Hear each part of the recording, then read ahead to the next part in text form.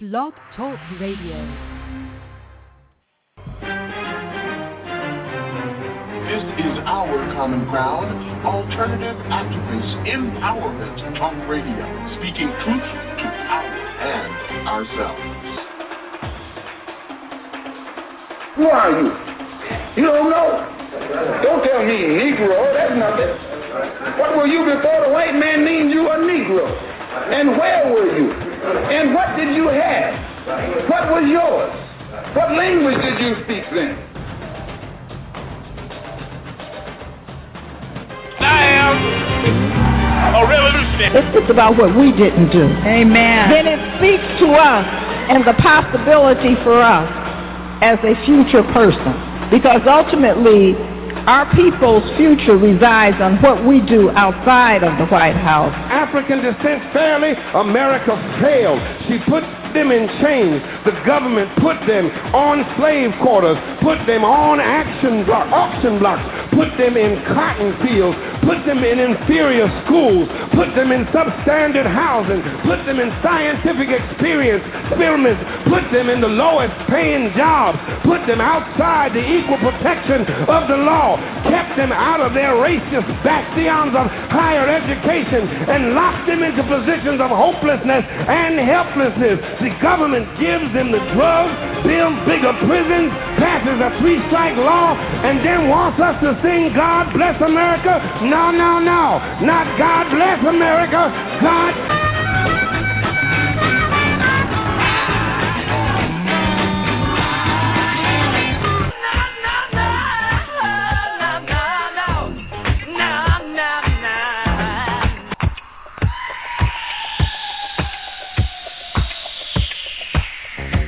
Our Common Ground with Janice Graham. Our Common Ground, speaking truth to power and ourselves. Our Common Ground, a higher ground for discourse, discussion, solutions, and ideas. I'm Janice Graham, and I'll be listening for you. Talk that matters. Transforming truth to power, one broadcast at a time.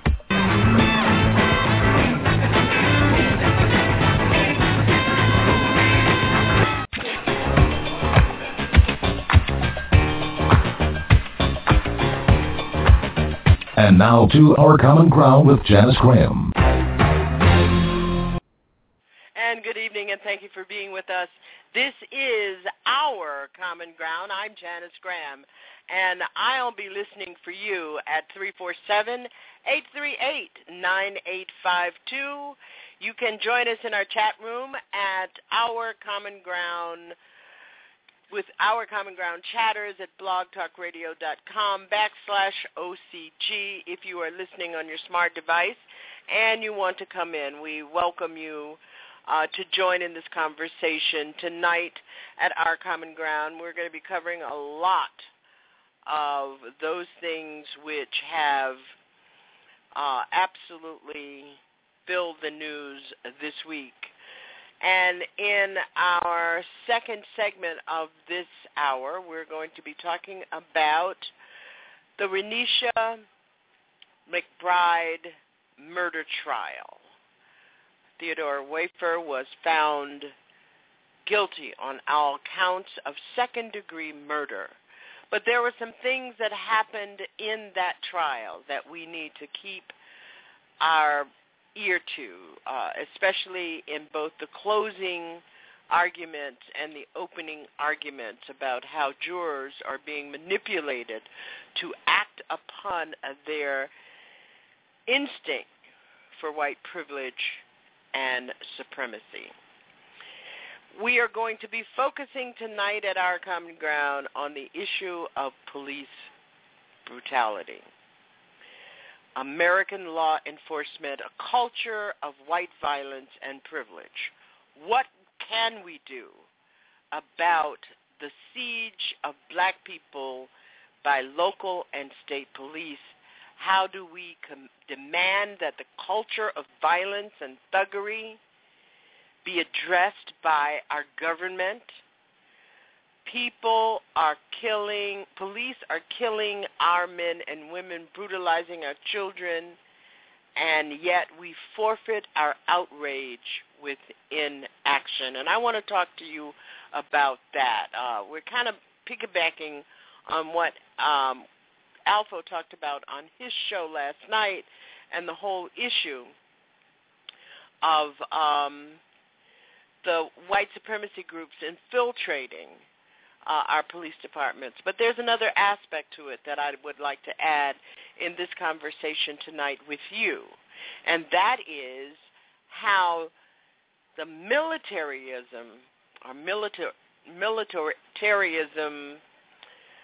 of our police departments are changing how policing happens in our communities, and the disappearance of what we used to call community policing. We hope that you will stay with us. Our number is 347-838-9852, and on these issues, I'd like to hear from you. Before we begin, as we have and are going to do for the next month, we're going to start with some inspiration from Chuck D and Mavis Staples in their new piece. And I hope you'll enjoy it.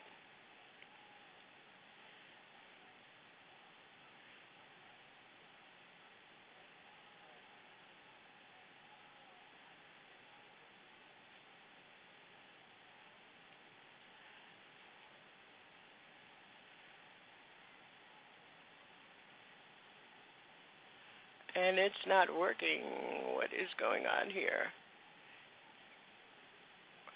Well, we'll forego that for the moment because I'm not sure what's happening here technically, that it's not playing. But I really enjoyed this piece, and I said, and I let Chuck D know that I was going to be using it for a while because I think it's been a while since we got some music that speaks to us.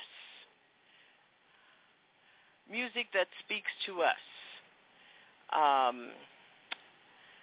And I'm not sure why the music is not speaking to us right here. But our number is 347-838-9852. And I also want to do a shout-out to my granddaughter, Imani, who is returning to school next week, and she's having you might hear it in the background, she's having a big blowout of a party in our backyard. I think it's really nice. Excuse me. I don't trust the mute button anymore. I think it's really nice when young people get together and they celebrate each other in this way. So she's giving a big cookout, grilling chicken and all kinds of foods, and did an interesting thing which I had never seen, gummy bears and gummy worms soaked in vodka. Whoa, that sounds like something that I don't want to take a gamble on. So it's a really good time, and we're also doing a lot of celebration around here. My oldest grandson, Miles, will be 13 next week, and we're combining the Imani's party with a party for him. He's having a big sleepover, and today a shout-out to him. He finished the final program the second year at MIT STEM, which is Science, Technology, Engineering, and Math, and it is one of the most prominent programs in the country for kids who want to get into the sciences and technology. And he got an award of the top 4 academic performers, and we are really, really proud of what he was able to accomplish this summer at the MIT STEM program. So we're having a lot of celebrations. We may hear some of the noise of the 100 or so people that attending all of this. It's really, really interesting. And I want to make some comments about today. I was at MIT, and as most of you know, MIT, I am an alumnus of MIT Alfred P. Sloan School of Management. And so I was walking around, and it was really interesting to be on the campus again. And it was just loads of international people touring the campus with their little children, not big children, little children. So I found that very interesting. I'm talking about people who seem to be Chinese, Japanese, Korean, Indian, and they were touring as though it was as though it was something like a museum, because they recognize the power and doing the power of that institution. And one of the things that was said during the ceremonies today for Miles' STEM program was that MIT is the world's foremost institution for engineering and technology. That's a very interesting thing. Very interesting.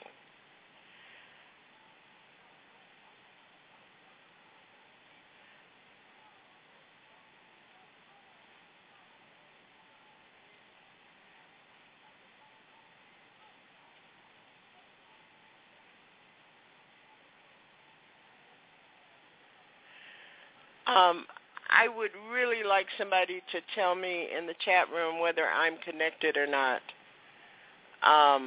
We have been having problems with our studio connectivity issues in our studio for a couple of weeks.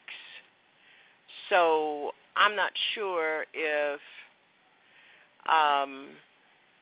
this broadcast is going on.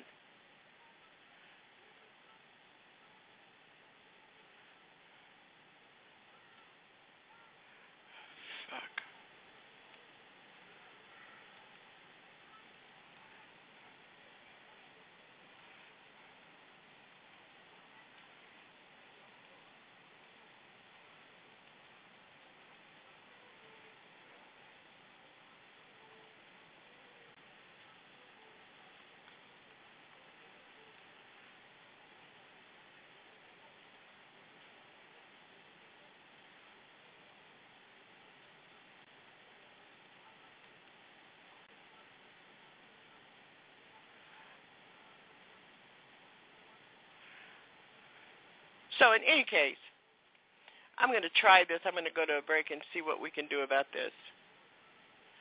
It's not there.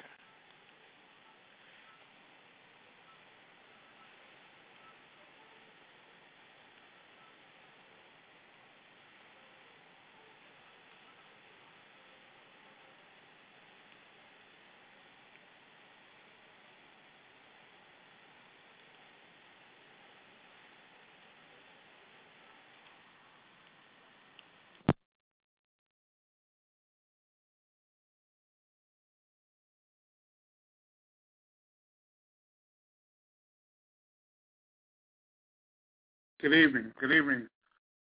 Hopefully you can hear me. All right. Good evening. Good evening. Hopefully you can hear me.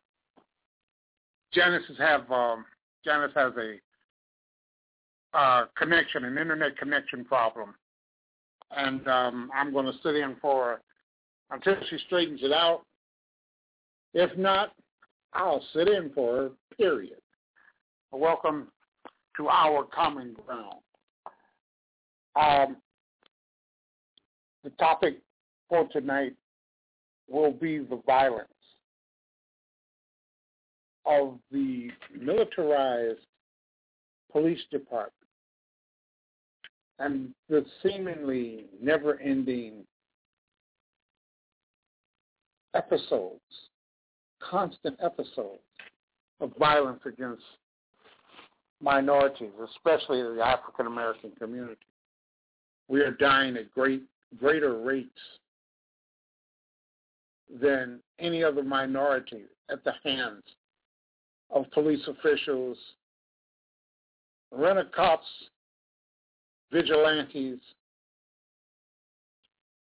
period. And that is one thing that we must recognize exactly for what it's worth and all that it's worth, because that's basically what it's worth. We cannot, as a people, continue to go down this road. There has to be a point of no return. We have to factor into this atrocity, this new lynching, this new Jim Crow, this Klan infiltration of what seems to be a third rail when it comes to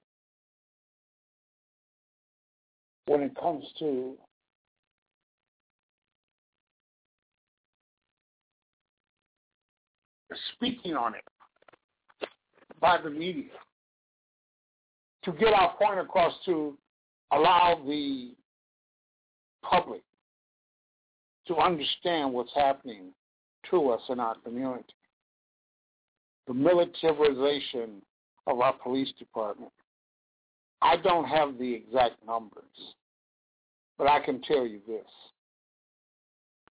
The majority of the police officers come directly from military background. The lack of empathy, the lack of sympathy in treating African Americans as human beings seems to be having a devastating effect on we as a people. It appears that none of our elected leaders are willing to basically put their foot down and say enough is enough. No one seems to be accumulating these numbers.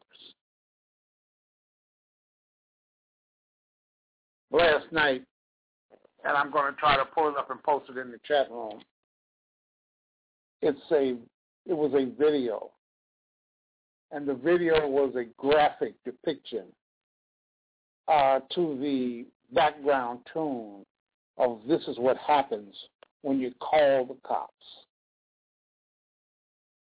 Your rights get violated, and you will get shot. And that was really the theme of this particular song. But what stood out to me so much about this video was that it was a montage of violent acts against unarmed, handcuffed civilians, African American, of all races, but the majority of them were African Americans. 347-838-9852. If you want to chime in on this, please feel free to do so. We can discuss this. And I say we can discuss this, last night at the very end of the program, I had a young man in my chat room, and I've had him in my chat room before. I have somewhat of a mild history with this gentleman. He appears, from my understanding of him, he appears to be law enforcement official, and he seems to have this blind eye, this tinfoil hat to his history. And I don't think he's in a chat room. He's not a part of the program. And I'm not going to malign him for his beliefs. His beliefs are his beliefs. But they're so misguided. They're so unfortunate for a black man. And, you know, I understand that you go through the military and there's a simple indoctrination. And there's an indoctrination of exactly who you are and who you can be when it comes to exactly what it is you can put up with and what you will put up with. 347-838-9852. Let me go to the phones. 111, welcome to Our Common Ground, and thank you for calling. I'm just listening. I just tuned in. I saw the show title, and I'm just listening. Okay, well, I'll put you back. I'll put you back on mute. Thanks a lot. Okay. I thought maybe that was Janice calling in. Her connection has been severed, and that is just one of our fans. Listen, I want to thank him for his listenership, and we can continue with the discussion. You can, I don't care how you draw this line, and you know, a criminal is a criminal, but once you are handcuffed, once you have been, I would say, secured, why is it that we see so many open videos of just flat-out abuse? Oscar Grant, handcuffed, hands behind him, face down on his stomach. The officer said he thought he reached for his taser. Instead, he had his gun and he shot him dead. Why, with his hands handcuffed behind him, with 4 or 5 other officers standing around him and him on his stomach, why would you even be reaching for your taser? And this is what's lost in the murky, gray water of the words. You know, these people who offer up ridiculous, simply ridiculous reasoning. This defense of, I thought I was reaching for a taser, but the Oscar Grant's hands were, he was handcuffed face down on his stomach. Why would you even be reaching for a taser? 347-838-9852. This might be Janice. Let me go to 617. Welcome back to Our Common Ground. Thank you, Alpha. Thank you so much. I'm flying blind here tonight. Thank you for taking over for me and always being available for supporting what we do. I don't know where you are. I even had problems finding the telephone number to call in, which is interesting. Wait a minute. That is interesting. You mean that phone number that you repeat and ask people to call in on a weekly basis? Yes, absolutely. I have gone through 2 notebooks looking for that number here. But, you know, one of the things I wanted to do, and thank you everyone for joining us and for your patience, as this is not a technical problem with Blog Talk Radio. It is a technical problem in the internet connection in our new home. We have had Comcast working on this problem for over a month now, And it seems that for some reason the internet connection gets disconnected easily by nobody seems to know what the problem is. I have internet connection for hours and hours and hours, and then all of a sudden I can't pick up the connection again, and we thought we had resolved it on Friday, and I suppose not. But let us move on.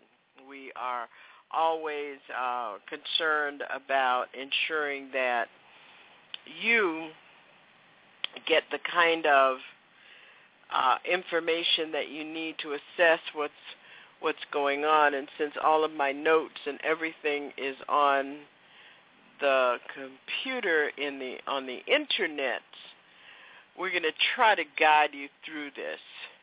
But I wanted to talk about two things.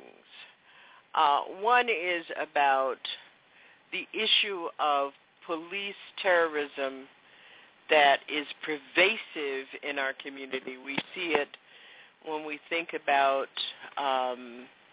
all of the major press coverage of young men like Oscar Grant and young men like Eric Garner, who was recently murdered by the New York City police officers in full daylight. And I want to raise the question about whether or not the increasing militarism of our police department is creating an environment of violence and white supremacy. And I did mention when we began tonight that I'm piggybacking on some of the things that Alpho, and I'm glad Alpho is here with me tonight, because some of the things that Alpho talked about on his program last night. When we put all of these puzzle pieces together and we think about the connection of the infrastructure that makes up a community, we have got to be able to look at the idea that, and you hear me if you're a regular listener on the show, you know that I talk about connecting the dots. The dots of privilege that in these instances of having both the police department, the judiciary, the police union, the government, and the advocates not being clear what this is all about, and not connecting in our public square the idea that the potential, and I read an article in the Atlantic some months ago about the pervasiveness of the recruitment of military veterans coming back out of the war theater in Afghanistan, Iraq, Syria, and Libya, particularly with high levels of instances of PTSD, post-traumatic stress disorder. And I think that we have to try and figure out whether or not these dots connect. In regard to the murder trial of Theodore Wafer, one of the things that I think that we need to examine, forget about that I think it, but what we need to examine is whether or not we are seeing the proliferation of the terrorism that we see in our policing beginning to infiltrate private citizens who believe that at every point they have a legitimacy around killing black people. in the Renisha McBride case. I don't know, and I would recommend that if you did not listen to some portions of that trial, that you do. In that case, it was very clear that you had a defense attorney who was trying to create a case that this white man was so fearful of black people because you know that they are evil, that they are always criminals, they're always up to some form of crime. So his fear, as this young woman who had been in a car accident, was legitimate.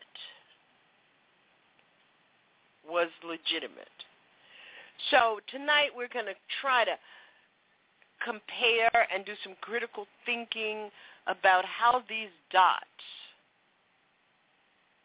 that you would have, for instance, and it's not just the New York City Police Union.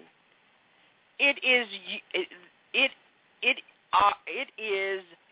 the union culture in this country that in a report 3 years ago indicated that while 38% of the members of American unions in this country, 38% of the membership is black, less than 1% of 1%, less than 1% of 1% of all of the grievances processed and submitted to management by these unions had to do with race discrimination. So we have to begin to ask ourselves, while we have been very supportive of whatever propaganda labor unions bring to us, we have supported them because they're part of the Democrats and blah, blah, blah, and they're liberal and therefore our rights and our benefits. We have to begin to look at who are the unions, and we can do that in the context of what the New York City Police Department Officers Union had to say about the murder of Eric Garner. Now, if there's some of you who disagree that there are no dots, that it's all a figment of my imagination, Alpha will tell you the telephone number where you can call. Where can they call, Alpha? The number to get in if you disagree, if you agree, or you just want to chime in. 347-838-9852. You know, Janice, one of the most interesting things is, and let me speak from a position of unions, being a union steward and having some insight to the goings-on of the unions. The unions are nothing more than an arm of white supremacy. They try to put up a front that all is equal because they have to, because their membership grows. And so they have to placate the minority membership. And because if it's so obvious that they are totally on the side of white privilege, white inheritance, and white supremacy, there will be a problem. But make no mistake, don't fool yourself into believing that somehow unions, not just some unions. I was a Teamster. And as a Teamster, not only did I see it in the Teamsters Union, I also saw it in the SEIU, and the Teachers Union, the ASME. I mean, it really is nothing more than an extension of our American culture. The unions are somewhat insulated because they put up this false front to make it seem like they're all inclusive. They bring in a black guy here, a black guy there, an Hispanic guy here, and an Hispanic guy there. But make no mistake, the people that they bring in absolutely have no power. And when I say they have no power to a point where I had to be, and just a real quick story, I had to be included in the contract negotiations that Interstate Brands had with Wonder Bread. I was a steward. And they knew not to bring me into the conversation or have me at the table would have been a problem with their minority membership. So they brought me in. And after 2 months of negotiation, the one thing that was telling to me among everything else, when the talks got to a impassable point, the union president and the CEO of the company went off by themselves and hashed it out. But before they could come to an agreement, they called me to the room where they had talked this out to basically clear it with me as if I was some type of bellwether, some type of, voice. And I raised my objection to the whole process. And I asked her, why would you bring us all here if y'all could have just did this in a room by yourself a month ago? And they seemed to be offended, but I didn't give a damn. Needless to say, I wasn't on the most popular list, but there wasn't anything they could do about it. But when I speak about the canard that is equal rights in the union, these are the Teamsters, and I was a Teamster for over 27 years. And I've seen it go from very, very, very bad to just bad. And that's where it stands. That's where it sits right now. Black folks have no power because black folks won't respect themselves.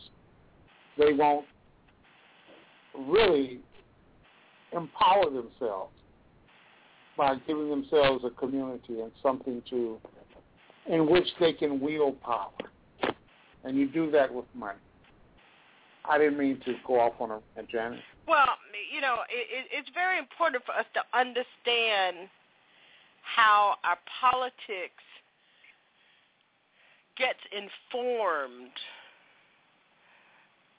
by this kind of reality. Because most people who are not in unions really believe that unions, because most the labor movement is associated with the Democratic Party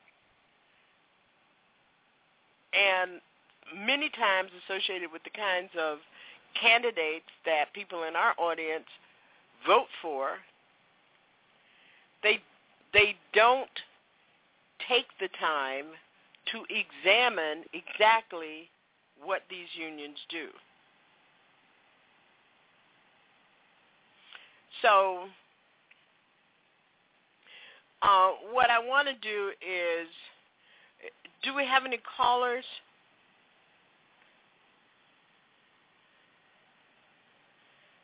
Before we start taking calls, I want to give our audience a little understanding of how the breadth of the problem with policing, as we think about how the police department, the police union, just simply rode off in the sunset with the reality of what, as you've been saying for 2 weeks, of what our lying eyes told us. Well, Dennis, when this police union, Fraternal Order of Police, said that Eric Gardner was not choked, when everybody sees the video, and when they say Eric Garner was not choked, and silence seizes the tongue of every black person in Congress, every black person on any cable station. The mere fact that they can parade themselves. You see, white folks will do one thing. They'll come before a camera in force to make it seem to like a unified front. And if you noticed that picture when they said Eric Garner wasn't choked, there was one black man way in the back. He was too ashamed to get a clear shot of his face. He would just he was probably embarrassed to be there, but required. Exactly. I mean, and don't get me wrong. Even as in the lowly position that I was in as a union steward, perks of being involved in that echelon in the union was, I mean, for a common person. Every time we had a meeting, my breakfast was free, my lunch was free. I was even supposed to be working my route, but I didn't have to, and I still got paid. So the small person, little things that buy you off, that is, that's what we experience. That's what we've seen with the politicians. Once they get to a certain point, they are so easily bought off. And that's a problem. Yeah, you're absolutely right. Let's take a look at this intro, an introduction to police brutality.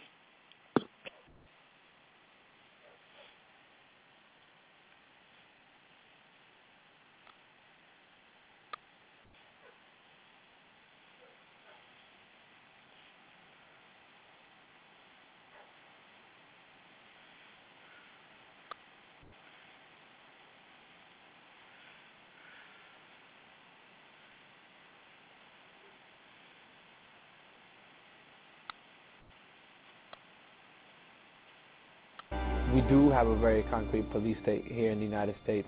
Police brutality cases on the rise since 9/11 is disturbing and alarming at the same time.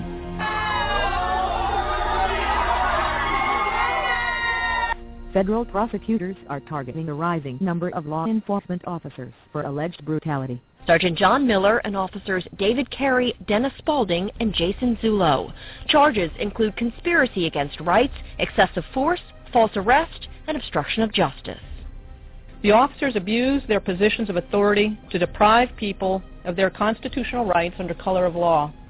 In simple terms, they behave like bullies with badges. The heightened prosecutions come as the nation's largest police union fears that agencies are dropping standards to fill thousands of vacancies and scrimping on training.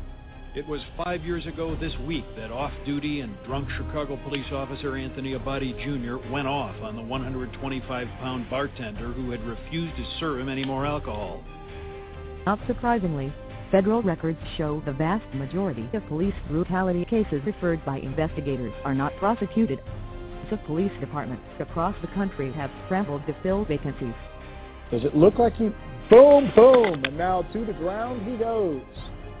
The recruiting effort, which often features cash bonuses, has intensified since 9/11 because many police recruits have been drawn to military service.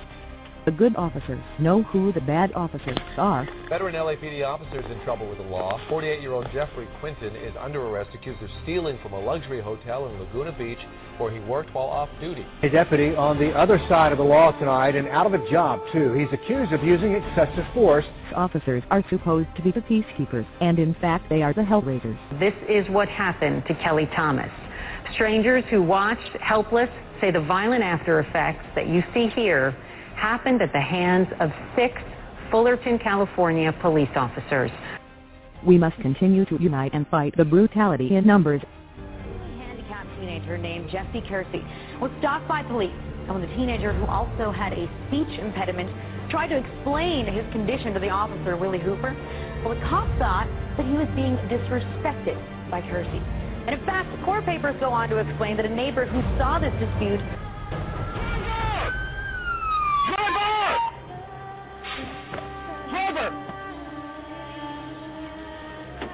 move! Do not move! Do not move! Hey, driver, do not move! Shit, car's moving. I got it! Go ahead. Turn around!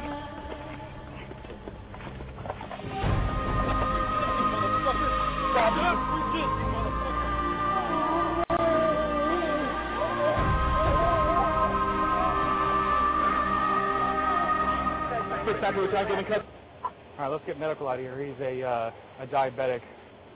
He's probably in a shock. What's up, guys?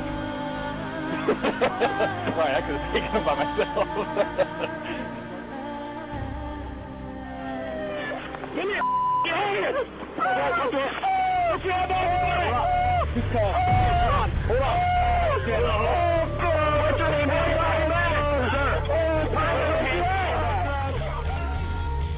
John Harmon of Anderson Township, Ohio, was tased and savagely beaten by Hamilton County Sheriff's deputies after he was pulled over on suspicion of drunk driving. It turns out that Mr. Harmon is a diabetic, and his erratic driving was caused by a sudden drop in his blood sugar. Yet the deputies tased Mr. Harmon 8 times, broke the window of his car, and dislocated his left elbow. The Hamilton County Sheriff's Department admits his officers, quote, mistreated Mr. Harmon and suspended the involved officers with pay. This is outrageous. This is government breaking its own laws. These deputies brutally assaulted an innocent man. They should lose their jobs and be prosecuted for aggravated assault. The police are not above the law, but sadly, we let them act as if they were. Where? 2 decades ago, Rodney King became a household name and a verbal symbol of injustice at the hands of law enforcement. As the shocking video of police brutality made headlines across the country because American cops engaging in such behavior was still relatively rare. Now flash forward to modern-day history where you could surf the internet and find similar examples of police brutality, harassment, and oppression almost on a daily basis. Images of police beating protesters and other innocent bystanders has become a normality in our culture as America sinks into the depths of a tyrannical police state. 10 cents for some lemonade, guys. 2 more? Yeah. Perfect. Thank you so much for your business. Thank you. Good afternoon. Nobody's being hurt. Whoa. Hey.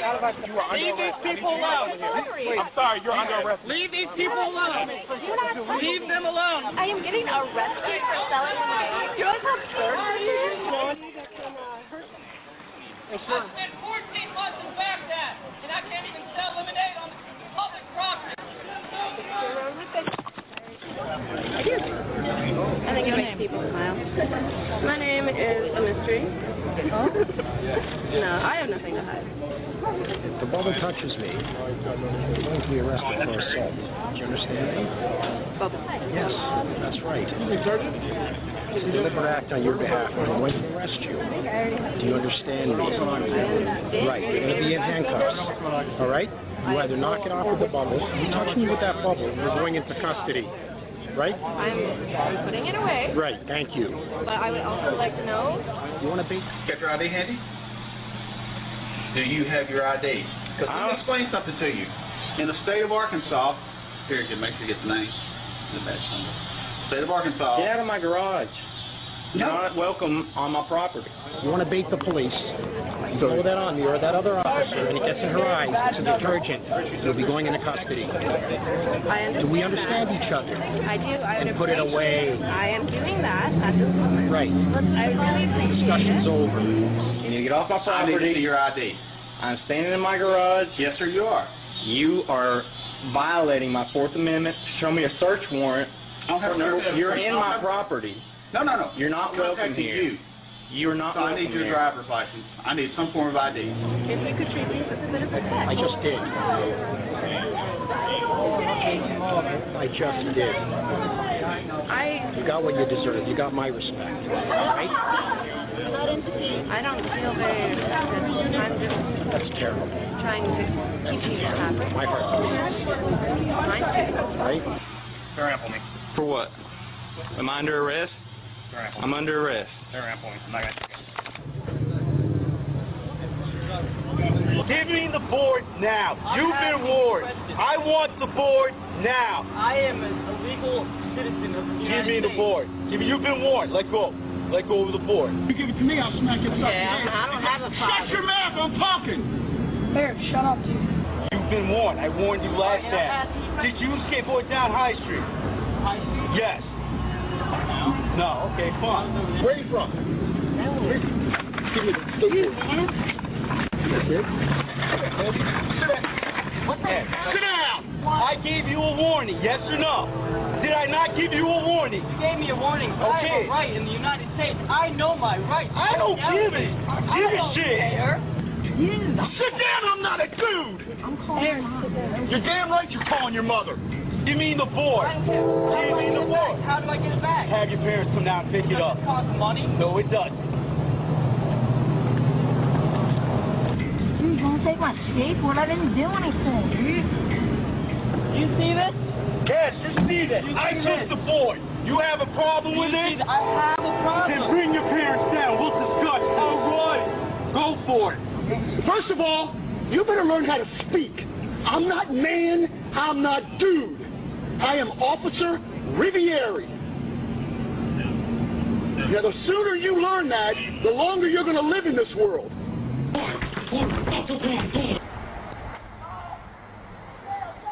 SWAT members coming into this home, apparently they say to serve a search warrant for a murder suspect. And when they came into the house, there was a lot of confusion. A flash bang thrown through the window. The grandmother of that little girl, Aiyana Jones, also startled. Apparently, somehow the gun, according to Detroit police, went off. They're calling it an accident. The 7-year-old shot in the neck.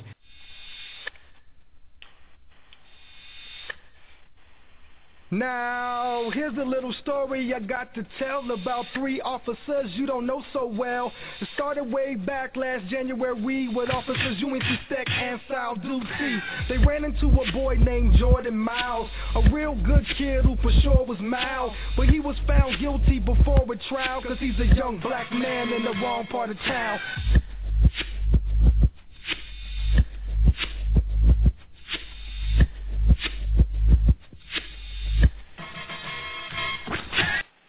Sandra, the victim did not live here, but he came here every weekend and stayed here to take his mother to church. But this Sunday, instead of praising, this family is planning a funeral, and they want to know why. The victim came out onto his stoop. Also near the stoop, an undercover officer. But how the confrontation unfolded from there is what the family is disputing. Quietly, his casket is carted into the Palma Sia Baptist Church in Hayward. Where would we be today? Once inside, the silence is shattered. Uncontrollable grief grips the hundreds who file into the church to mourn Oscar Grant's death and remember his life. Police say a 21-year-old man killed himself in the back of a squad car. But Carter's mother says that story just doesn't add up. Over the weekend, Carter was arrested in Jonesboro, Arkansas, for drug possession and a missed court date. Searched twice, handcuffed behind his back and double locked. But police say shortly after placing him in the car, they heard a loud thumping noise. When they checked on Carter, he was slumped over with the shot in the head and a small caliber gun nearby. Any given officer has missed something on a search, be it drugs, be it knives, be it razor blades. This instance happened to be a gun. Police say Carter committed suicide. But how does a person reach for a gun and shoot themselves in the head while handcuffed? Carter's mother says her son was left-handed, yet he was shot in the right temple. What do you think happened to your son? I think they killed him. My son was suicidal. Police are still investigating the incident. Jonesboro Police Chief Michael Yates admits the story is bizarre and defies logic and is now ordering and offering further details. We've reviewed the dash cam video and as late as today managed to have some witnesses come forward that observed the incident from start to finish, and their statements tend to support that whatever transpired in the back of that police car transpired in the back with the officers in a different location. Yates met with local African-American leaders and reportedly told them that the FBI is also investigating. The community wants answers. The point is, this is strange.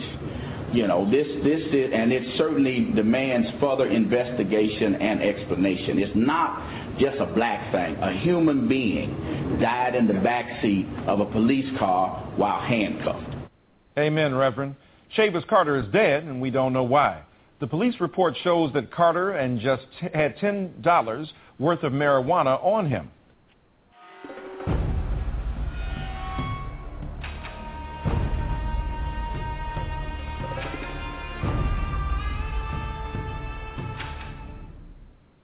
Killed this man, oh my God. They done killed this man.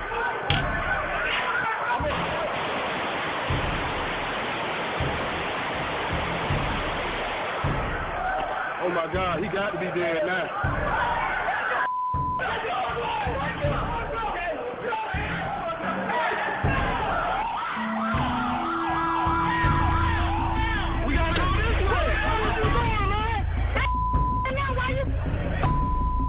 Keeping an eye on the government is critical to keeping the government in its place. But while government loves keeping an eye on us, it hates it when we keep an eye on it. And it's been easier to do so. It makes it more dangerous. More and more citizens are recording their interactions with the police using simple and perfectly legal devices like their cell phones. And the cops don't like that one bit, increasingly resisting the tapings with force and even jail time. Now there's probably someone who's going to be around with a cell phone camera to take a video and post it on YouTube. And really, I mean, transparency is, I think, half the battle. This little thing is a weapon against tyranny. Simon Glick, a Boston lawyer, was arrested in 2007 for using his cell phone video camera to record a man who was being beaten by Boston cops. Bystanders were heard shouting, "You're hurting him!" Glick never interfered or obstructed the police in any way. He was 10 feet away, merely recorded what was occurring in open view before the world.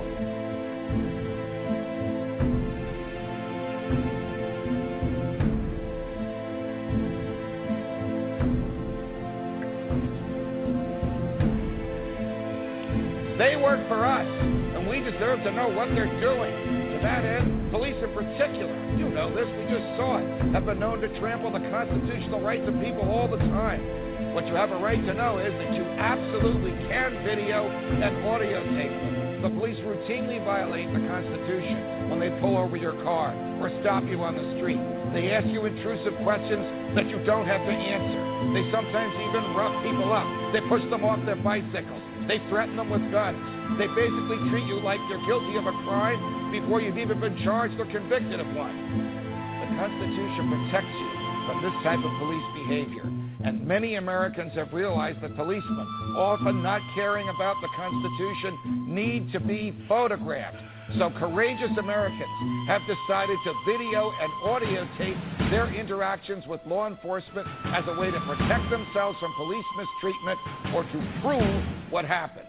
Yet big government is so afraid of people recording the police, it tries to ban the practice.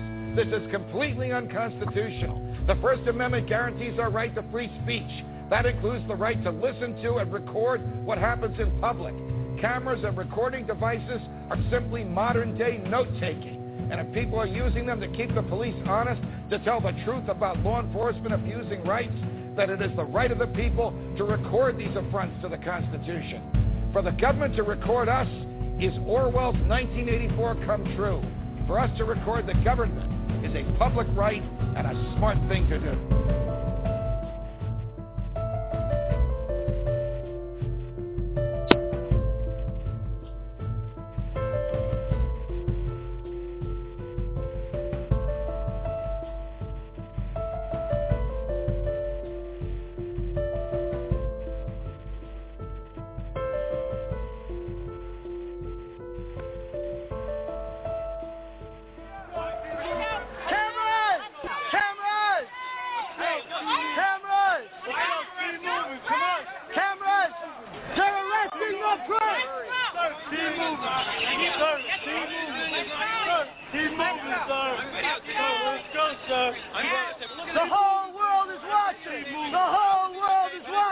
The whole world is watching. The whole world is watching. Get your cameras out, man. Hold this. They're going to drop it right here.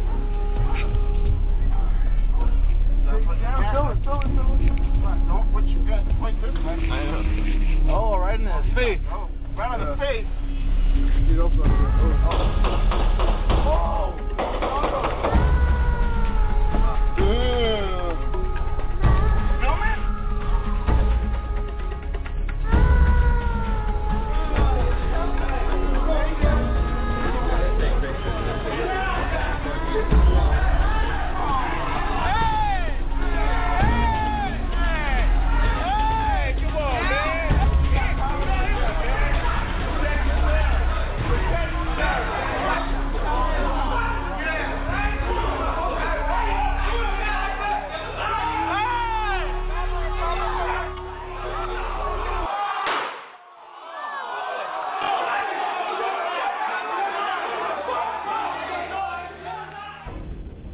Video technology is everywhere. Its use poses unique opportunities and unique challenges for all of us. The same is true for police. If a video recording becomes a standard part of interactions with citizens, those who protect and serve may be forced to make some difficult changes in how they execute their public responsibilities. And the honest witness that video can provide is all too absent from many of law enforcement's most intense interactions. Cameras are everywhere, and they can be a valuable tool for transparency and accountability in law enforcement. Not only should the average citizen be able to film if they think the actions of an officer are out of line, but police should employ cameras. They provide great evidence, and if there's a question, it'll show, was their use of force justified? Freedom-fighting patriots believe quite correctly that it is their First Amendment right to film the police in public. And yet they, like so many across this country, are being told by law enforcement that they do not have the right to film the police. America, if we can't keep an eye on the police, how can we keep them accountable to the people they are sworn to serve and protect? We need an end to this East Germany-like infringement on our inherent right to free speech. You can film the police Since January 1st, 2012, police and a much smaller number of security guards and self-appointed vigilantes have murdered at least 120 black women we'll come back and men. And talk about this These whole killings idea are not accidental. Of technology.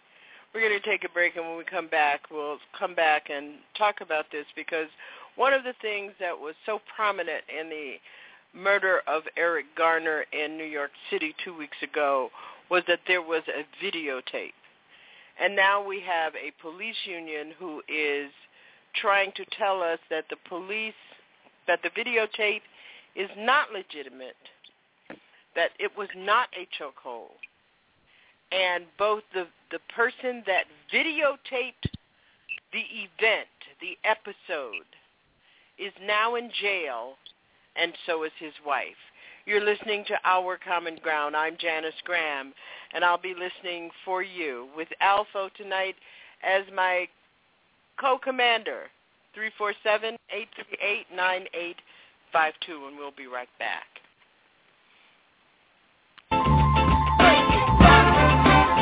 Take me on! To the bridge! To the bridge! You're listening to Our Common Ground with Janice Graham, transforming truth to power, one broadcast at a time. Transforming truth to power, one broadcast at a time. And now, back to Janice.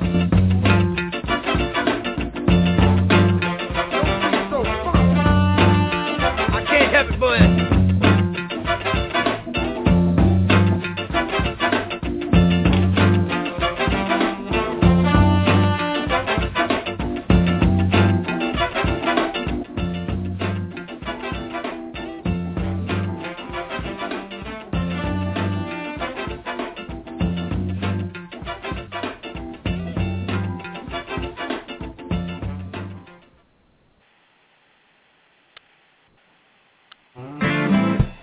We invite you to join Peter E. Matthews on Soul Emergence, Tuesday nights, 9 p.m., Soul Emergence at TruthWorks Network. Where reconciliation is the tool of revolution. Soul Emergence with Peter E. Matthews, only on TruthWorks Network, the Black Voice Collaborative.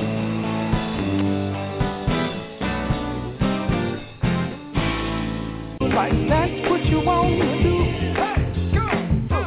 Bring me down, can't none bring me down. The love is too high to bring me down. Can't none bring me down. I said, you're listening to TruthWorks Network, the Alpha Show. Clap along if you feel like happiness is the truth. Clap along if you know what happiness is to you. Clap along if India Declare, real, raw, and right now. It's the I Declare Show with India Declare, 11 a.m. Friday and Saturday. End your week and start your weekend with real, raw, and right now. 11 a.m. Blog Talk Radio, I Declare it. Well, welcome back. Janice, I found the 809 listing here.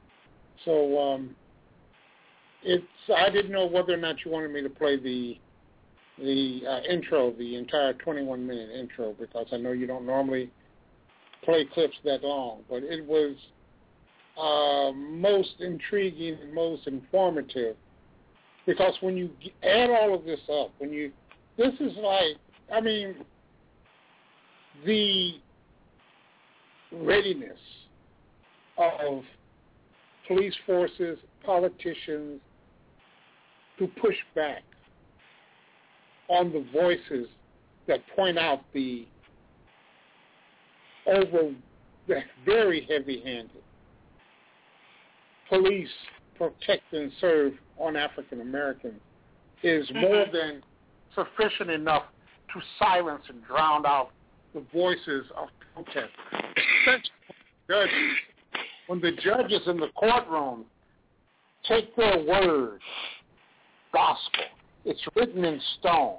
They don't care how many witnesses saw the opposite of what the police say. They're going to side with the cop each and every time. Well, it's because it's all part of the same system. But what is so interesting is that was a clip that we used on Our Common Ground about maybe a year and a half ago, as we were talking about the Malcolm X grassroots report every 36 hours. And that report indicated that a black man is killed in America every 36 hours. So what has changed, and it is critically important for people to see this change, and it came with the Garner killing, is that you have a police department who is fighting back at this whole idea of using technology as a way of observing, examining, and keeping police departments accountable. The first thing that they did was they indicated that we should not believe what we saw on tape. And the second thing they did was to go after with an official harassment and even possibly a setup of the person who videotaped the event. Now, that's new. And I see we've got a caller, 954, is on the line, and maybe they want to comment about this new defense that police departments are starting to employ. Because if a New York City Police Department is doing it, that is a cue and a clue to how other police departments across the country can behave. 954, you're on the air. Hey, good evening, both of you, brother and sister. Aloha. Good evening, Orande. It's not new. When I moved to California in '88, I forget this brother's name. He busted the Hawthorne Police Department. They wind up pushing his head through a window. This is the cops against the cop who was going against them. And it was filmed, videotape. You get this brother, Dominican brother, there's a cop on the 3-4 precinct up there in Harlem. He busted their NYPD cop about stop and frisk and how they harassed and just about threatened his life. So when I'm going to drive at here, we need to start dealing with our own who we help get these jobs, number one. Do you think these white cats will allow a Hispanic, a black, or Asian to come into these communities, hold the hell out of these white folks in this country, or bring a white woman out and leave her naked in the hallway and no female cop? Do you think they would allow that to happen? We got to start dealing with our own people first since we got them these jobs. Well, I'm really glad that you brought this up, because one of the elements in the Garner murder is this, that this is Staten Island, and Staten Island is a very specific ethnic neighborhood in New York City. And these people resent the fact that black people began to migrate into Staten Island. And the police department has its own little segment of Staten Island citizens who are police officers. Let me share this with you, Janet. I lived at 800 Victory Boulevard in Staten Island before I moved to Florida. And how they went about harassing me and my wife after we didn't pay the rent. They busted in with the cops, no female cops, and I was getting ready to kill one of these son of a bitches because my wife, all she had on was her night clothes, and I said, look, she needs to go in her room and get clothes on. You get a female cop up in here. And I saw how after we done paid these assholes the rent, and they pulled this number on. I know about Staten Island. I hate that damn borough. That's the worst borough over there with those racist Italians. I know what time it is over there. And I will never go back to New York and live. This is why people are leaving this damn country. But going back to my original point, we need to start targeting our own people first and bring that up into all these police BS meetings. At least the Guardian Angels came in with a good intent in the beginning to the NYPD, just about to pull their Gestapo tactics on them with Curtis Sleewer and his people. And I try to get help from them and the Guardians. They ain't nothing, man. They started out good. And there are some good police out there, man. They need to be back. But the rest of these asses, they sit here and watch our people get murdered like this, and they're standing there watching? Well, the fact that no one went to prison, only one police officer went to prison in the Amadou case. No one went to prison on the Sean Bell case.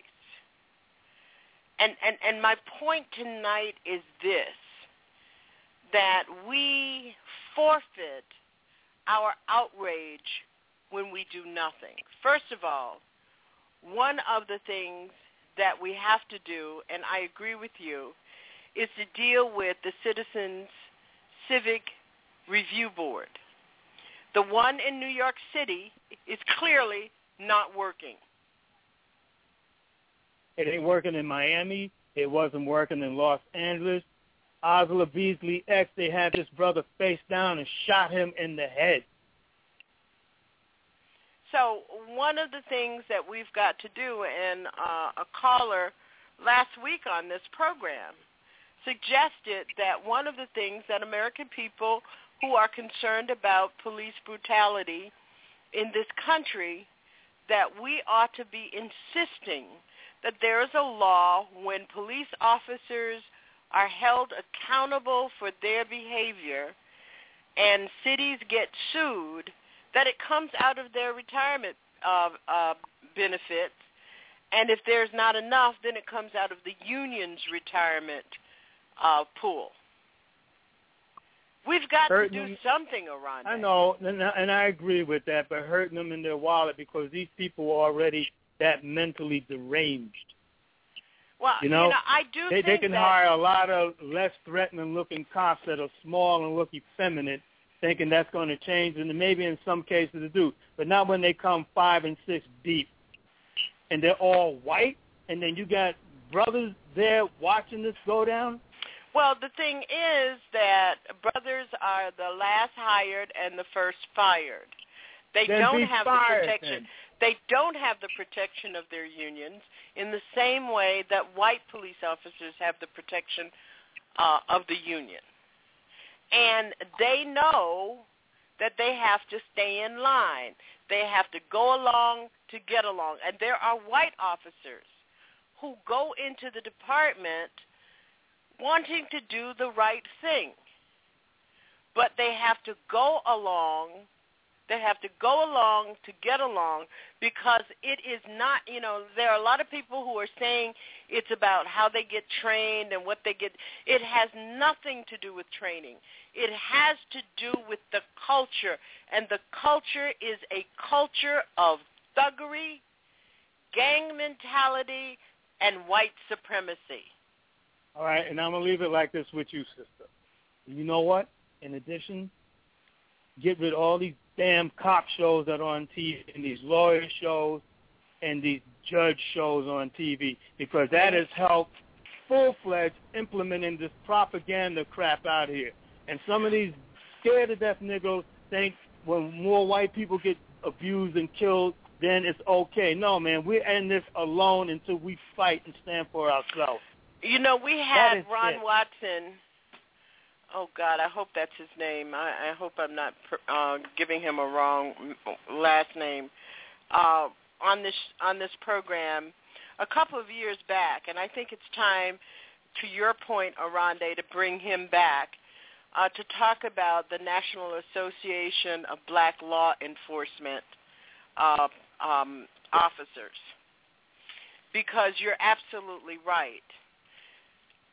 Black officers need to come forward and reveal what's going on in these. That is their responsibility. We work to get them their jobs. We work to demand that they be hired into these police force. Excuse me, on these police forces. And you know what? Here we are, not getting the information for accountability that we need from them. But you know what? Let's support that one brother that did the stop and frisk and went and turned against the NYPD, the Dominican brother up there. Let's start backing these brothers and sisters who do it and make it known service to our brothers and sisters that we got in these damn positions, that if you don't stand up for your people, the first bullets will fly will be against you, and then the rest of these Gestapos. You're right. Thank you, sister, for this time, and I mean that, man. Thank you. Thank you, Aranda, and we are always pleased to hear from you. We hope you are safe in Hawaii and you're not too wet. Janice, I want to bring up this issue. We have to fight back, and we have to fight back on every front.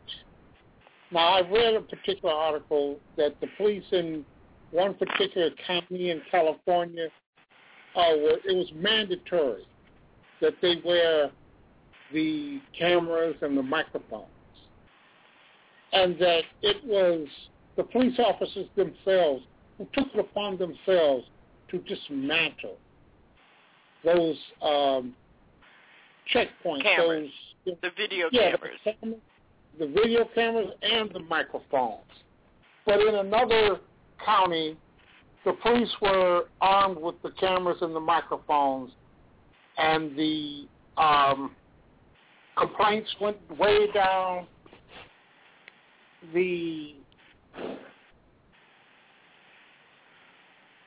Just the pure violence went way down. Everything went down. And I think that is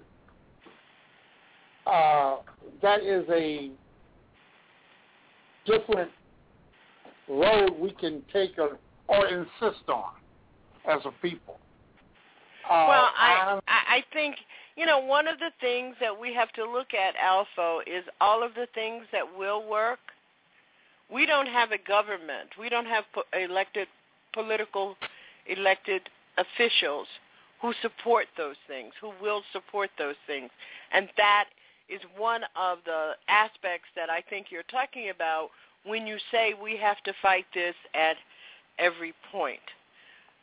We have got to stop second-guessing our desire to be free. I had an experience the other day when I listened to the hearing and the sentencing of Professor Orr at Arizona State University as she pleaded guilty to a misdemeanor after the police had brutalized her on campus because she was jaywalking.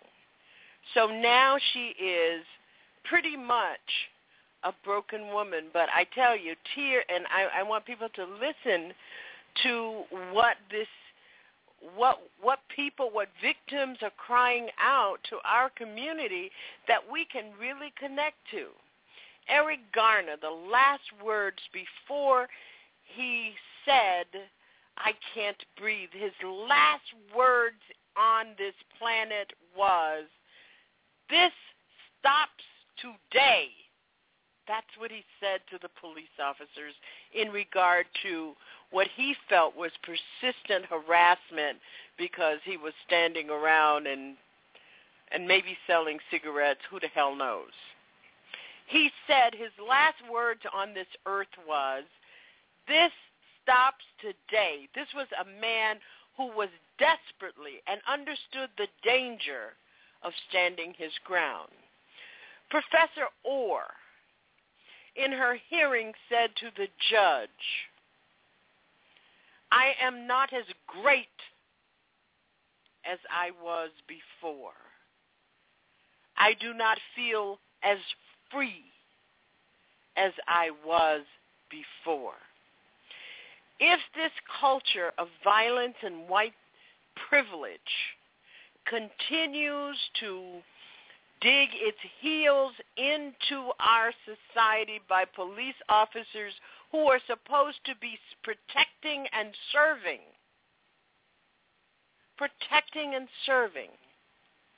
our children have no chance.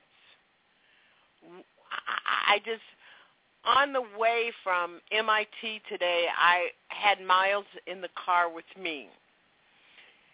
He's 12 years old. He just got an award for being the outstanding academic performance at MIT STEM.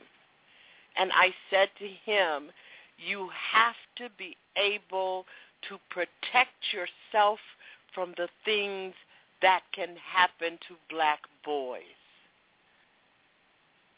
That, too, caught in my throat as I told my 12-year-old grandson, who has every opportunity and every bright future in front of him, that he has got to find a way to protect himself when we are not there to protect him. And I'm talking about getting off the school bus and walking home. I'm talking about getting on the city bus, going to basketball.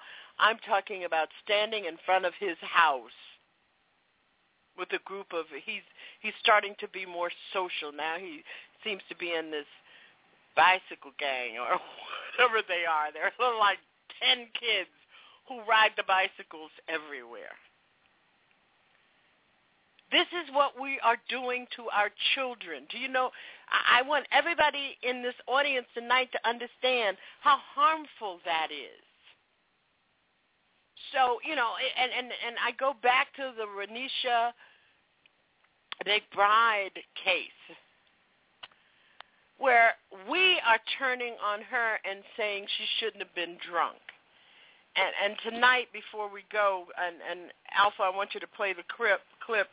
I want you to hear for a few minutes what Tommy Curry, the Our Common Ground voice, had to say about that issue where the press, the members of the black community, we didn't get on this case early enough because we blamed the victim. Run that clip, please, Alpha.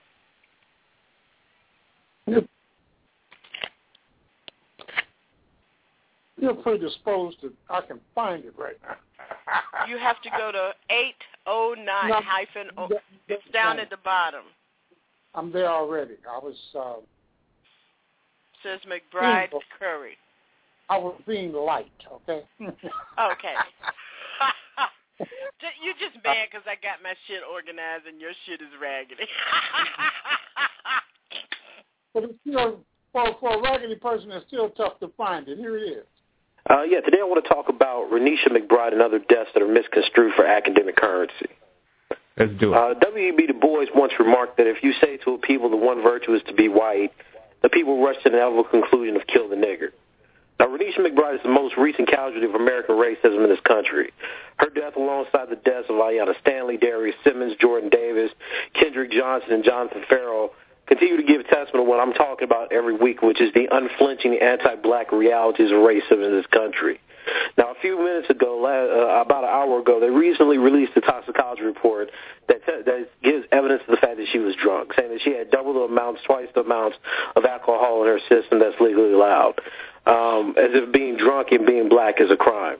The problem I have is that in each one of these cases where we find black children, or even in the case of Jonathan Farrell, where a white woman called the police and he was assassinated, anytime that we have a conversation about black death, the black community is left without answers, and it's basically as if the black community is being told that these children, these people, are ultimately the own causes of their death. We wait for justice, we wait for answers, and the black community is left having a fading hope in the idea that the state or the law will actually enforce justice against white vigilantes or even rogue police state officers, right? And the reason this happens is because of a nigrophobia. It's a nigrophobia that white America has continually had with black people, and unfortunately it doesn't end, nor does it begin with Renisha McBride. Her death is one in many of a long and ever-growing list of black youth that are dying in this country. Now, I just recently read an article by Naloe Rooks. Today is about the stereotypes that are affecting black women. I think for the most part, her statement is correct. We do need to have a real discussion about the ever-changing and dangerous stereotypes that are affecting black women, especially when it results in the deaths of these sisters, right? But I think she misses a very key point in calling for the attention to our analysis or our thinking about womanhood, namely that she admits that while black women are not considered women, she misses or she doesn't attend to the fact that racism and blackness denatures womanhood. In the masculization of these women, seeing them not as women or worthy of compassion, they're made into a thing, able to be murdered, a phenomenon that we see constantly with black men. So when we saw Jonathan Farrell, the fear that they had of the black male body, when we see Trayvon Martin, allegedly a child who was convicted because he used concrete as a weapon, right? There's a way in which blackness denatures the natural rights that we assume men and women have or citizens have in this country. This is one of the reasons that anti-colonial scholars use the term of subjects rather than citizens, because they understand that when you are an oppressed population within any kind of political entity, any sovereign state, that one of the consequences of that type of racism or that type of oppression is not to respect your humanity, is not to get at your rights, and to make sure that in any interaction or contact you have with the alleged superior race, that you are only viewed as a thing, something that they determine what your ultimate end is going to be. And this is yet another case where that kind of racism, where that kind of asymmetrical power relationship is occurring. And like the murder of our children before her, her death is going to receive attention, is going to be presented as injustice, but after they file charges or after a trial, it's going to be normalized. The sad reality of us talking about, as we've talked about constantly on your show for the last year and a half, about black people dying, is that this woman is going to inevitably become a symbol, but a symbol that is not going to lead to structural and systemic change. I recently read a column where they asked if she's going to be the next Trayvon Martin, but the author of that column misses something very, very important, namely that Trayvon Martin is not even the next Trayvon Martin anymore. The system, because of the nexus of racism, continues to persist. And while we marched and protested and we're continuing to have that conversation, which is something that I applaud that we should do, the reality of the situation is that the system depends on our anger and it depends on our disappointment dying down. This is how white supremacy and injustice sustains itself. This is how racism persists. It assumes that the people, the lower classes of people, let's be very clear, the lower classes of black people that are suffering the brunt and weight of violence, of anti-blackness, are inevitably going to have to be so caught up with life, so caught up and victimized by oppression, so caught up in their mere survival, that they're not going to be able to have the continued political involvement and intellectual conversations necessary to make inlets and to make breakdowns into systems of white supremacy. And you've heard me say this before, Rob. There's a very real difference between the black people who suffer the brunt of the violence by the police state and white vigilantism and the black people who make their careers writing about these types of deaths. Now, I've read very carefully all the social media reactions to Renisha McBride's death. And black academics and black pundits are doing the same thing that they've done through all the deaths of Kendrick Johnson, et cetera. Right? They're having conversations and they're using these deaths as pieces to interact with mainstream America. But it's not mainstream America that just lost a child. It's not mainstream America that constantly loses their children, their little boys and their little girls. It was not mainstream America that had to rationalize the police state coming in and killing a 9-year-old Yana Stanley. That is not mainstream America. That is the black community. It's the fear that white people have of the black community, and now that black people have to internalize because now it's open season on them, that they have to functionally deal with. And this isn't something that we can write ourselves into. This is not something where we can write ourselves a solution to. This is something where people are going to have to organize and start putting actual strategies into place. Because I was upset when they were killing black babies, right, black children. But now we want to have a received attention because we want a new symbol. And while we can have all the symbols that we want any day, all through the time, from here to whenever, the reality of the situation is that the tragedy of this black woman dying is that it still allows us to give a normality to the negrophobic logics that keep letting white men and women kill black men and children without hesitation. Very, very, I would call that beyond deep. I can guarantee you one thing, that Tommy Curry will never be on any divided soul. It's divided. We're going to go to a break. We'll be right back. You're right, Alpha. We gotta love ourselves, y'all.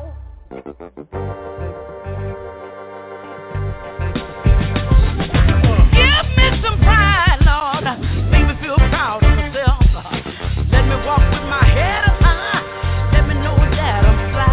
Instead of worrying about the clothes and the jewelry that don't do nothing for me. 'Cause I got the best, most beautiful brown or chocolate, cocoa butter skin in the world. Give me some pride, Lord. Give me some pride, Lord. I need a little pride. Yeah. I wanna walk tall. We need pride to survive, dog. To survive, yeah. To survive, yeah. Got to say it loud when I see wrong. Somebody's keeping songs from being strong. Music abuse when the sick gets used. Now look at all these young people confused, Lord. I'm even seeing old folks applaud nonsense that we cannot afford. Flashback, now ruining some box with sex and teen pop equals hip-hop. Stop. Our young world stars don't know who they are. Slapping rap down from high art, here's a start. Y'all know better than that. You know why? 'Cause y'all better than that. Give them hope, give them love, give them pride instead of turning rap in a little old trap. Not some character, know what I mean? Get some character, human beings. Give me some pride, Lord. Make me feel proud of myself. Let me walk with my head up high.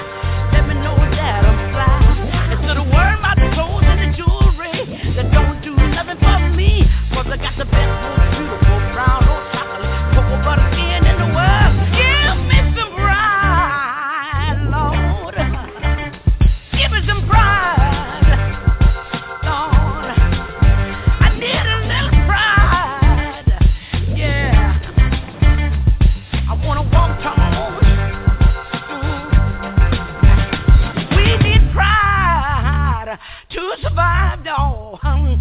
To survive, yeah. To survive, yeah. Is it me? Grown folks acting like kids on TV, following trying to be what they see. Sitting around sipping BE, no different than empty, reality trying to murder me. Oh, say I think they still cannot see. Tired of social media asking me, Chuck D, what you think about this policy? Wanna do something for the people, make us equal instead of being creatures with human features. You fail to plan, you plan to fail. 2014, 2 million folks in jail. 11-year-olds can't relate to champagne. Silent N-words in marketing campaigns. Believing anything celebrities saying. Now 40-year-olds be blinded by the fame. Sisters, shake what your mama gave you. Turn no listen, you shaking that thing, doing them things till you know what you're doing. Baby, I'm with you. Girl, you know we love you. We think the world loves you. You're our queen. You know what I mean? We gotta love ourselves more, y'all. We gotta love ourselves. Run. Where you at? Throw your fist in the air if you got to know. Hey, it's gonna be hard to survive. Holding just for ourselves. Give me some pride, Lord. Make me feel proud of myself. Let me walk with my head up high. Let me know that I'm fly. Instead of worrying about the clothes and the jewelry that don't do nothing for me. 'Cause I got the best, most beautiful brown or chocolate cocoa butter skin in the world. Give me some pride, Lord. Give me some pride, Lord. I need a little pride. Yeah. I wanna walk tall.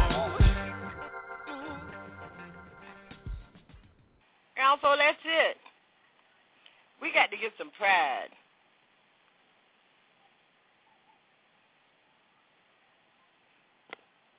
Also, did I lose you? No, Janice. We got to get some pride.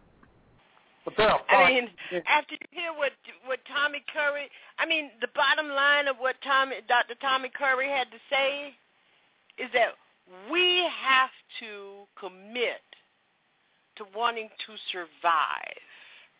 And we have to start at some place. Well, Janice, let me say this. As many of us who agree with this,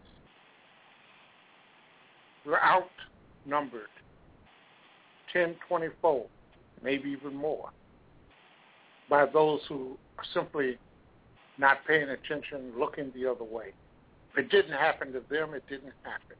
And if it happened to someone else, oh, it's a shame. We as a people have been indoctrinated that police are right and that nothing else matters. Despite the history of this nation, despite the history of the police with our community, we still have far too many of us who don't know we're being brutalized and murdered. It's kind of like Harriet Tubman. Back then, they didn't know they were slaves. Now, it's this depraved indifference to our fate. Yeah. If this is the Ku Klux Klan, the new Jim Crow, and the new get-out-of-jail-free card if you kill a black man or a black woman or a black child. Yeah, yeah. Hey, Alpha, I can't see the chat room. Are we getting any comments in the chat room on this? Oh, well, yes, we are. Incidents, you've got YJ who brought up the Stephen Simmons, the Florida pastor, who was shot in the head while in an incident of road rage on I-95 in West Palm Beach, Florida. And he when did that happen? August 5th. It was published on August 5th. You know, that's my hometown. Well, YJ, thank you for bringing us news from the Palm Beach Post. And Leah Gaines, who is the president of the Palm Beach County branch of the NAACP, has been with us numerous times. I hadn't heard that, and I haven't talked to Leah this week, so I'm sure that there's going to be some response about that from at least the NAACP and the Urban League. Urban League is a very strong urban league in West Palm Beach. Any other comments? Well, let me say this, Janice. I simply believe that there has to be an even larger critique of exactly how many African Americans, Hispanics are dying unarmed, are dying at the hands of the police department. We have to not simply take it to the Department of Justice. We also need to go to the United Nations. Well, there have been efforts on the part of the Malcolm X grassroots movement, the U.S. Human Rights Committee on this issue, but the United States pays attention and uses the UN when it gets ready and when it agrees with an issue, and when it doesn't, it ignores the UN. It minimizes, marginalizes the UN. It's we've got some sorry political structure going on in this country, and it's not just the GOP. I want to thank you, Alpha, for pitching in. I hope we get our technical difficulties squared away by next Saturday night. I'm hoping to have with us Dr. Umar Johnson to talk about his work and to talk about his school for black boys that he has proposed. He is a very strong and interesting mind, and I'm hoping to get some responses in regard to how important to be able to have a national school for black boys that is going to try to transform the way in which we are nourishing our next generation. So thank you, Alpha. Folks, don't forget, you've got to subscribe to us and follow us on Facebook. We have got to get our numbers together in regard to, we have got to have a larger listenership so that we can have phone calls. I get very jealous, Alpha, when I listen to other talk shows. I mean, Norman Goldman told me that his $5 subscription program is going really well, even though he's increasing the price to $10 come January 1st. He has 65,000 subscribers who are paying $5 a month to listen to his program.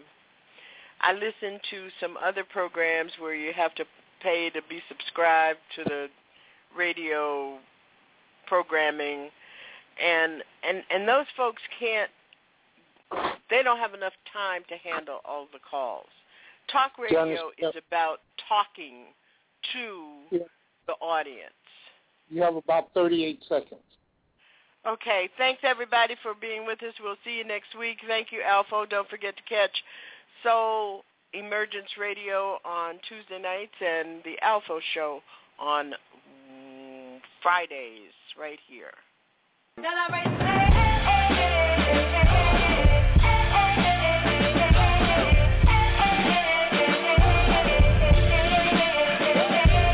I woke up this morning thinking about the old me, when I was feeling like Miller Lite and OE. But now I ride on subconscious. I'm getting bread while I talk to my accomplishments. Only one like I have a problem with is myself. That's probably why my only